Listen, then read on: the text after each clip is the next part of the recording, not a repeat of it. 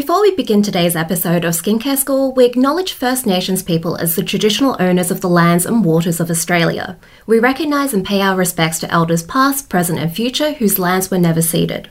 Welcome back to another season of Skincare School. I'm Amy Clark and I'm joined by science educator, chemistry PhD and cosmetic chemist Michelle Wong, aka Lab Muffin Beauty Science. This week on Skincare School.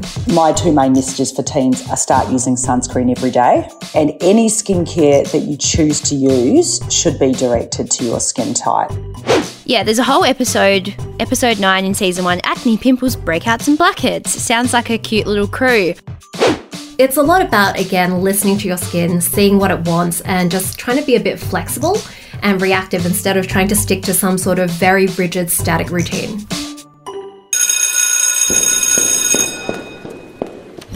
In today's episode, we actually have a special guest with us. Welcome to Dr. Catherine Armour, dermatologist and founder of Bespoke Skin Technology. Thanks for joining us. Thanks so much for having me, ladies. Great to be here. Today, we thought we'd enlist your expertise because in our deep dive, we are talking about how our skin changes over the years. So things from teen right through to other kind of hallmark moments like pregnancy, menopause, and how those kinds of life events can change how our skin looks and feels. So what are the key factors, Dr. Catherine, that impact how our skin looks as we age? Hormones and sun exposure. The two big ones.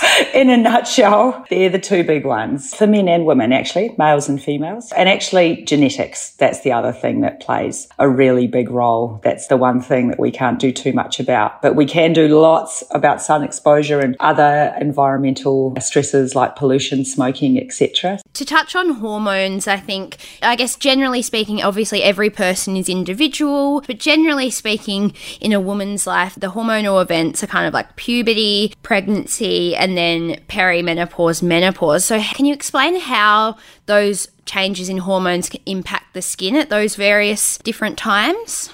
In puberty, both males and females, their sex organs, or gonads as we call them, start functioning actively. So I guess we're focusing on women here. So at puberty, both your ovaries and your adrenal glands kind of wake up and start making sex hormones. So we're talking about estrogen, progesterone, testosterone, and another male or androgenic hormone, which we'll call DHEAS because it's a bit of a mouthful to say. And I guess one of the really important actions of the male hormones, which us girls also make, is to turn on our oil glands or sebaceous glands in the skin. And in the androgens turning on, and the oil glands turning on, they start making oil or sebum, which helps form a little bit of that raincoat of the skin. So it's an important part of the epidermal barrier. But how much oil we make is quite variable, and that's mostly determined by genetics. So, some people have a really oily T-zone and some people just don't. They'll be a little bit greasier, oilier through their teens than they were as a preteen. And then some people have really oily skin all over their face, perhaps on their chest and back as well. So there's so much happening in those teenage years once we start making androgens, which are for us girls is a little bit from our adrenal glands and a little bit from our ovaries. And that's entirely normal. And then what about pregnancy? Like how do all the hormones that are going on in pregnancy impact the skin? We do see a change in estrogen and progesterone levels, and also then often a little bit of a decrease in androgens. It's actually often a change in the balance, in the ratios between our hormones that can lead your skin to either be really good, so that gorgeous pregnancy glow that we all wish and hope that that'll be our experience. But for particularly those who are quite prone to acne or rosacea, the change in those ratios of hormones and towards the end of pregnancy, an increase in hormones such as prolactin, which are important for those who breastfeed, those kinds of changes and the ratios of those hormones can also, in some people, lead to flares of acne. But also in pregnancy, often when women experience a flare of acne, it's often more because they've had to come off treatments that were controlling their genetically predetermined acne as much as anything. And then after pregnancy and you have a bubba, very gradually over sometimes many, many months and even a year or so, your hormones will gradually return to more the pre-pregnancy ratios. But interestingly, while you breastfeed, in particular, often our levels of estrogen and progesterone are quite low, and that can sometimes in some women lead to sort of oilier skin or acne, because usually we have our estrogen and progesterone balancing out the androgens. So it's all about the ratios. And then the ratio changes again. Just when you thought, I know what's going on with my skin, they change again into peri and or menopause. So what happens to the ratio then? It's all over the place. Perimenopause, I'm doing it right now, so I can... Great. Got some first-hand experience. Yeah, it's very dear to me, not. But yeah, in perimenopause, your ovaries are slowing down. They're not making as much estrogen particularly, but also sometimes progesterone as they do during, in commas, reproductive years. And again, it's those ratios of estrogen particularly compared to our androgens that can cause trouble. So often your 40s, or for luckier women more in their early 50s, as they're going through perimenopause and having great fluctuations in their hormones with each month or over the months of the year, they'll find that they're getting things like wrinkles and pimples, which is the thing we all dread. And that's because you've got this relative decrease in your estrogen, as well as potentially sun damage, which can contribute to wrinkling. But then you've got this lack of the kind of opposition to the male hormones or androgens, which of course then they drive along the oil glands and give us acne. So not all women get that, but that's for those who do. That's why. And in perimenopause, it's changing all the time. And that's why we get the other symptoms that go along. Obviously, our skin's not necessarily what it was. You might have, flushing, night sweats, and those sorts of things, of course, which also contribute to rosacea. And then gradually after, menopause is defined, I think, as the 12-month point past your last menstrual period, well, you're not making estrogen anymore or barely any. That's when things are in a more stable fashion. I think the things that we all perhaps don't look forward to in menopause are the drier, rougher skin texture and particularly the wrinkling, because we lose a lot of our skin's dermal collagen post-menopause, because estrogen is the main driver of fibroblasts, and they are the wonderful little factories in our dermis that make collagen, elastin, hyaluronic acid, glycosaminoglycans, and all those other gorgeous skin plumping fibers that make our skin look youthful. So let's start from the beginning. Let's talk about how we can tweak our skincare over time to manage all of these changes. For teenagers or parents of teenagers, what should they be looking for in their skincare products? So although teens, I think, are bombarded on social media now, often being told that they should be using all sorts of different skincare products, it should be a relatively simple time in terms of skincare. And I think definitely in your teens, when you're having a lot of hormonal changes, less is more, and just being specific to your skin types. My two main messages for teens are: start using sunscreen every day. It's never too early to start, obviously, preventing skin cares. Yeah, I'm preaching to the converted here. Yeah, absolutely. Start using your sunscreen every day, and any skincare that you choose to use should be directed to your skin type. So I guess we're probably more going to be focusing on acne here. But if you have fairly normal skin and don't suffer from acne, your main focus should just be finding a gentle, non-foaming cleanser that you probably only need to use at the end of the day, and finding a sunscreen that you enjoy using. So you might want to use a lighter sunscreen on your face than you use on the body. And again, that's to start protecting your collagen and avoiding later risk of skin cancers. If your skin tends to be dry, well, you might want to use a simple moisturizer morning and night. But the reason to find a cleanser is so that we start removing that debris from the day. So obviously makeup and those who wear it, sunscreen, and pollution, which in the long term can contribute to the development of acne and skin aging. But in our teens, as you both well know, acne is often the biggest problem, and about 85% of teenagers do experience acne. In terms of skincare that you can access over the counter, a gentle non-foaming cleanser in the morning if you can find the time,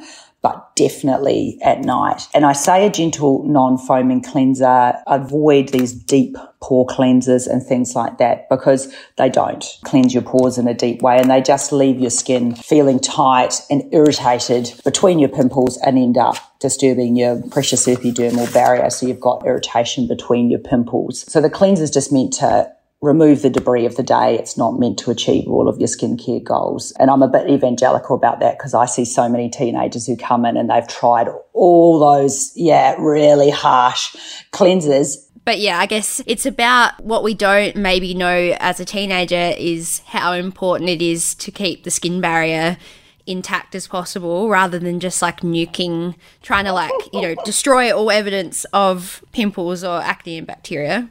Absolutely. And it is tempting because that sounds like it's going to fix me, that's going to be it's going to cleanse deeply. It's going to do everything. But I think the main message is if you use a cleanser and your skin feels tight or kind of shiny, squeaky, then it's too much. Again, over-the-counter things, niacinamide, vitamin B3, beloved to all of us who like skincare. That's a great thing to be applying to the whole face twice a day. There are lots of really cost-effective options on the market, and vitamin B3 is just so good. It's anti-inflammatory, which helps in acne. It gently down-regulates oil gland function, which is useful. It plays well with all of your other skincare and helps prevent irritation from the other active skincare because it protects the epidermal barrier. So niacinamide is a must, I think, to sort of unblock your pores and prevent more pores from getting blocked, which is really the next important thing in acne. It's useful to use either an alpha hydroxy acid or a gentle alpha beta hydroxy acid mix, or a topical retinoid or vitamin A. And those are things that we'd put on the whole area of the face where the acne occurs. They're not just a spot treatment, because I do see lots of people using them just as spot treatments. And again, that'll get to the root of the problem by stopping more pores from getting blocked. And over time, some people who get quite tolerant to these could maybe use an AHA and a retinoid together. It's not that common to be able to do that, but some people alternate. They might use an AHA one night and a retinoid the other night. But the main thing is just to go really slowly with these things because otherwise they can be quite irritating. Anything in acne takes a good 3 months to get you as good as you're going to get. So whether that be something that you're using that your dermal therapist, beautician, GP or dermatologist has recommended, it'll all take about 3 months before you can really assess benefit. Yeah, great advice for parents of teens as well, because I know there's a lot of emotion and self-esteem connected to our appearance, especially in those kind of formative teen years. Coming into our 20s and 30s, what are the kinds of things that you want to be starting to build into your skincare routine in your 20s and then kind of into your 30s?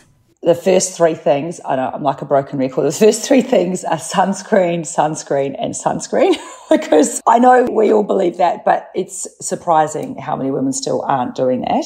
So I kind of just remind people it's not just about preventing skin cancers, which is obviously the most important thing, but we've got to remember that our sunscreens, they protect our collagen, they keep what you've got, because in your 20s and 30s you've still, got lots of beautiful collagen. They also help you avoid redness and dilated capillaries that none of us like. If you've not had much in the way of acne, you might not have used niacinamide or other antioxidants before your 20s. So that's a great time to add antioxidants into your daily routine. And antioxidants, look, a lot of them have other functions as well, but they really protect what we've got. I've already belted on about niacinamide. I think it should be in the water. We should all be putting it on our skin every day.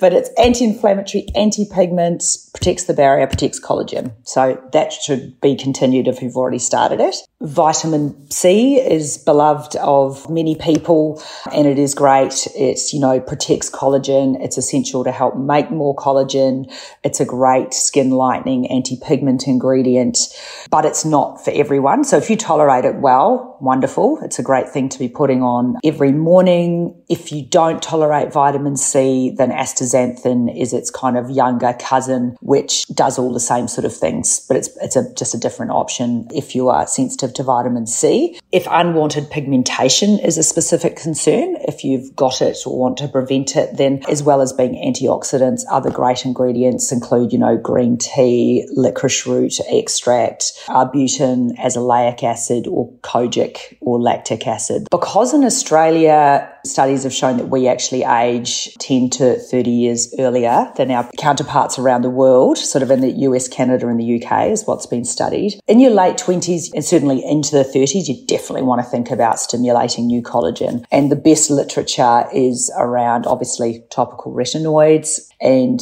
Bakuchiol is another option that does similar things if you're sensitive and can't tolerate retinoids. We've done a whole episode already on vitamin A, so by now everyone is well versed in the powers of vitamin A. I think that's a good segue. Pregnancy, you can't use it. Yeah, so there's so much stuff about pregnancy skincare and just so much judgment about what you can and can't do during pregnancy in general. So can you just give us the lowdown on which things we can and can't use? I guess mostly what we can't use during pregnancy and then how that is different from breastfeeding. The main ingredients to avoid is actually hydroquinone.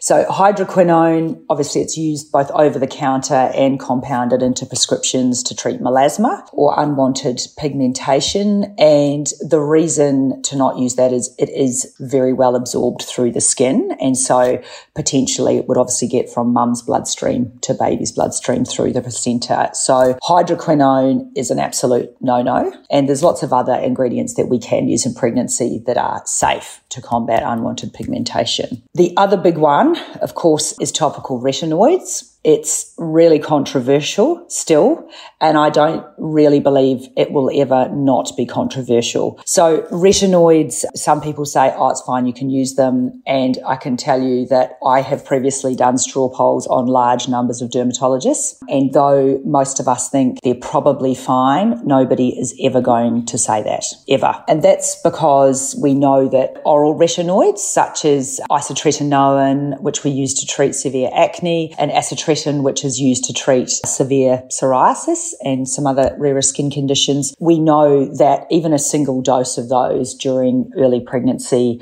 can cause really, really severe birth defects. So what has happened is that information has really been sort of transferred into using topical retinoids. And the difficulty is you can never study this in a controlled prospective manner. No one is ever going to do clinical trials on pregnant women because a developing baby is too precious. So given that we have other options that are safe in pregnancy, I personally believe, and my colleagues would agree with me, that you should avoid retinoids in pregnancy. We can still use all our antioxidants, our niacinamides, our vitamin C's, astaxanthin, AHAs, and I think, Michelle, probably you're also getting at one of the other things that's had a big question mark over it, which has been AHAs and also salicylic acid, which is the BHA that we tend to use in skincare. They have actually been maligned in the past. We know actually lactic acid is quite safe to use in pregnancy. Salicylic acid, certainly, if we're just applying it, if we're restricting it to the face in concentrations up to 2%, absolutely safe to use, which is useful. And glycolic acid in particular has previously been maligned and it's been said that, no, we shouldn't use that in pregnancy. Well, that's actually not true. I think if we're using it for facial use, that's now felt to be absolutely safe to use in pregnancy. So that gives us quite a repertoire. And likewise, benzoyl peroxide for use on the face is safe in pregnancy. And I tend to not recommend using more than 2.5% whether you're pregnant or not, just because it causes irritation without much more benefits. So really the message is always, if in doubt, ask your medical professionals for what they think. And there's so much information and also misinformation available to us on the internet about what you should and shouldn't do. This is safe, this is not. So close down the TikTok app and just give your OBGYN a call or your dermatologist and they'll be able to go, yep, it's all good, or, maybe try something different instead. There's also a website called MotherSafe, which gives you a lot of advice. It's run by the government. So that's a good place to go to kind of reassure yourself after going too deep down that TikTok hole. And also, at the end of ingredient lists, sometimes you'll see retinol palmitate or salicylic acid, and they're in products in really small amounts, usually as antioxidants or as part of the preservative system. And if you're pregnant and you've just listened to this episode and what Dr. Catherine just said, you do not need to freak out because the amount is so small in those products. The freaking out and that stress is probably worse for your baby than the tiny amount that would even make it through your skin and into your bloodstream and then into your baby's bloodstream. So don't freak out. You do not need to freak out if you have just used a product with a tiny amount of retinol. Yeah, very wise words of advice, guys. So now let's move into like 40s, 50s and beyond, into that peri and menopause stage, Dr. Catherine. What kinds of things would you be looking for to kind of like tweak your skincare routine to combat some of that dryness and other things associated with that hormonal shift? So I think in your 40s, 50s, 60s, it's also great to introduce, in addition to the things we're already doing, sun protection, antioxidants, hopefully a retinoid or an AHA, to add in DNA repair enzymes. They're certainly around on the skincare market. They're well evidenced, but they're still not necessarily that well known, but they're in quite a few brands now. And DNA repair enzymes just help support our skin's own ability to repair damage that it's getting day to day. So yes, certainly in terms of how nourishing your products are, you will want to, particularly at nighttime, you'll want to increase the thickness and how nourishing your product is, whether that be a plain moisturizer or whether that be a product that's delivering a whole lot of other ingredients. But you ideally, most of us, as our skin dries out at this time of life, you'll need to work harder on moisturizing at nighttime. Sometimes during the day, it may not be as much of an issue if you're already kind of layering some skincare, wearing sunscreen and possibly makeup. So I think the main message there is listen to your skin if you feel like you need more moisture. And it may just be a matter of adding in a plain pharmacy brand moisturizer in the morning to plump things up. Definitely an important time to keep your fibroblasts working hard and making more collagen. And that's with the ingredients we've already spoken about, your retinoids, bakuchiol, AHAs, PHAs. I would just put in a plug. So PHAs or polyhydroxy acids do the same sort of things as AHAs, and the main one available on the market is gluconolactone. And that's a really good option if you are quite sensitive or have a tendency to rosacea. So gluconolactone is a good one. So I think it's more about, upping the nourishment that you put on your skin and continuing those active ingredients that you've been using through your 30s and early 40s. Thank you so much, Dr. Catherine, for joining us for this segment. It's been amazing picking your brain. Thanks so much for having me. Lots of fun. Staying on the topic of hormones and how this impacts our skin, here is today's listener question. Hi guys, I have a question about sensitive skin and hormonal acne. So I've recently come off the contraceptive pill and my cystic hormonal acne has come back in a major way, and I just feel as though my skin type has changed, or just that I'm producing a lot more oil than I used to. But at the same time, my skin is extremely sensitive. So I feel like the products that used to work on my skin aren't working as effectively or might be a bit harsh. Is there anything that you could recommend for this? And do I have to completely start over and kind of figure out from the beginning how to go from this? And I suppose, which basic products do you recommend will help with not only cystic acne, but also getting lots of little bumps and blackheads at the moment, but products that won't completely burn my face off, please? For anyone that is thinking about how contraception impacts skin and the different things, we did a 4-part series on the Beauty IQ Uncensored podcast with experts around that whole topic. So that can just be some background homework listening.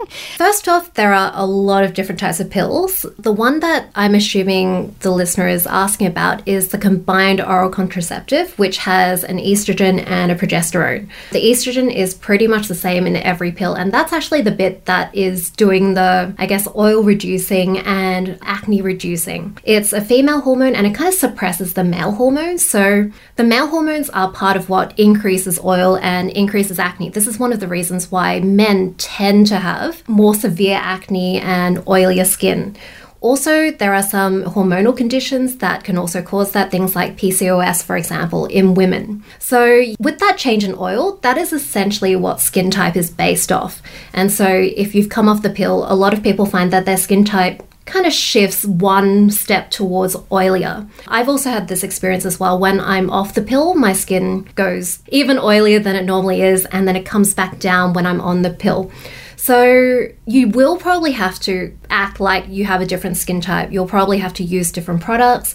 You might be able to get away with different amounts of the products you're already using. So for example, if you've come off the pill and you've got more oil, then you might need to use less moisturizer, for example. But you will probably also find that your skin concerns will change. Like the listener has said, the acne has changed, and so you'll probably need to look for more ingredients that target that. So there are 4 things that contribute to acne, which we've talked about in the previous season. Yeah, there's a whole episode 9 in season 1, acne, pimples, breakouts and blackheads. Sounds like a cute little crew. So there's so much more detailed information in there. But I mean, skin's not the only thing that can become oilier as well or shift when you have hormonal changes.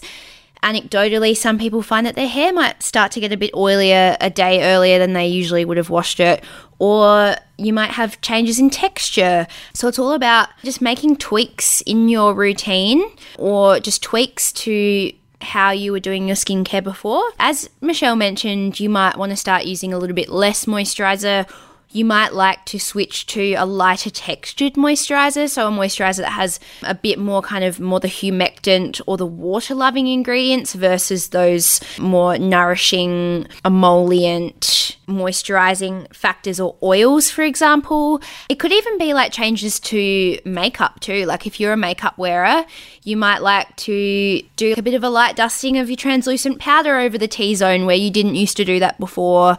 So lots of different ways you can combat it. But what about as the skin type changes, or I guess the skin's condition, is it like, okay, this is how my skin's going to be forever now, or is it a period of regulation? So hormones change all through your life with lots of different things, including going on and off the pill. Like it'll change with if you're pregnant, if you develop a particular condition as you get older. So I think skin type is largely static, but there can be small shifts, even with coming on and off the pill. If you have drier skin, your shift is not going to be the same as someone with oilier skin. So I think it's a lot about, again, listening to your skin, seeing what it wants, and just trying to be a bit flexible and reactive instead of trying to stick to some sort of very rigid, static routine. And being prepared. You know, there's a pretty good chance that there might be some kind of change to your skin, hair, etc.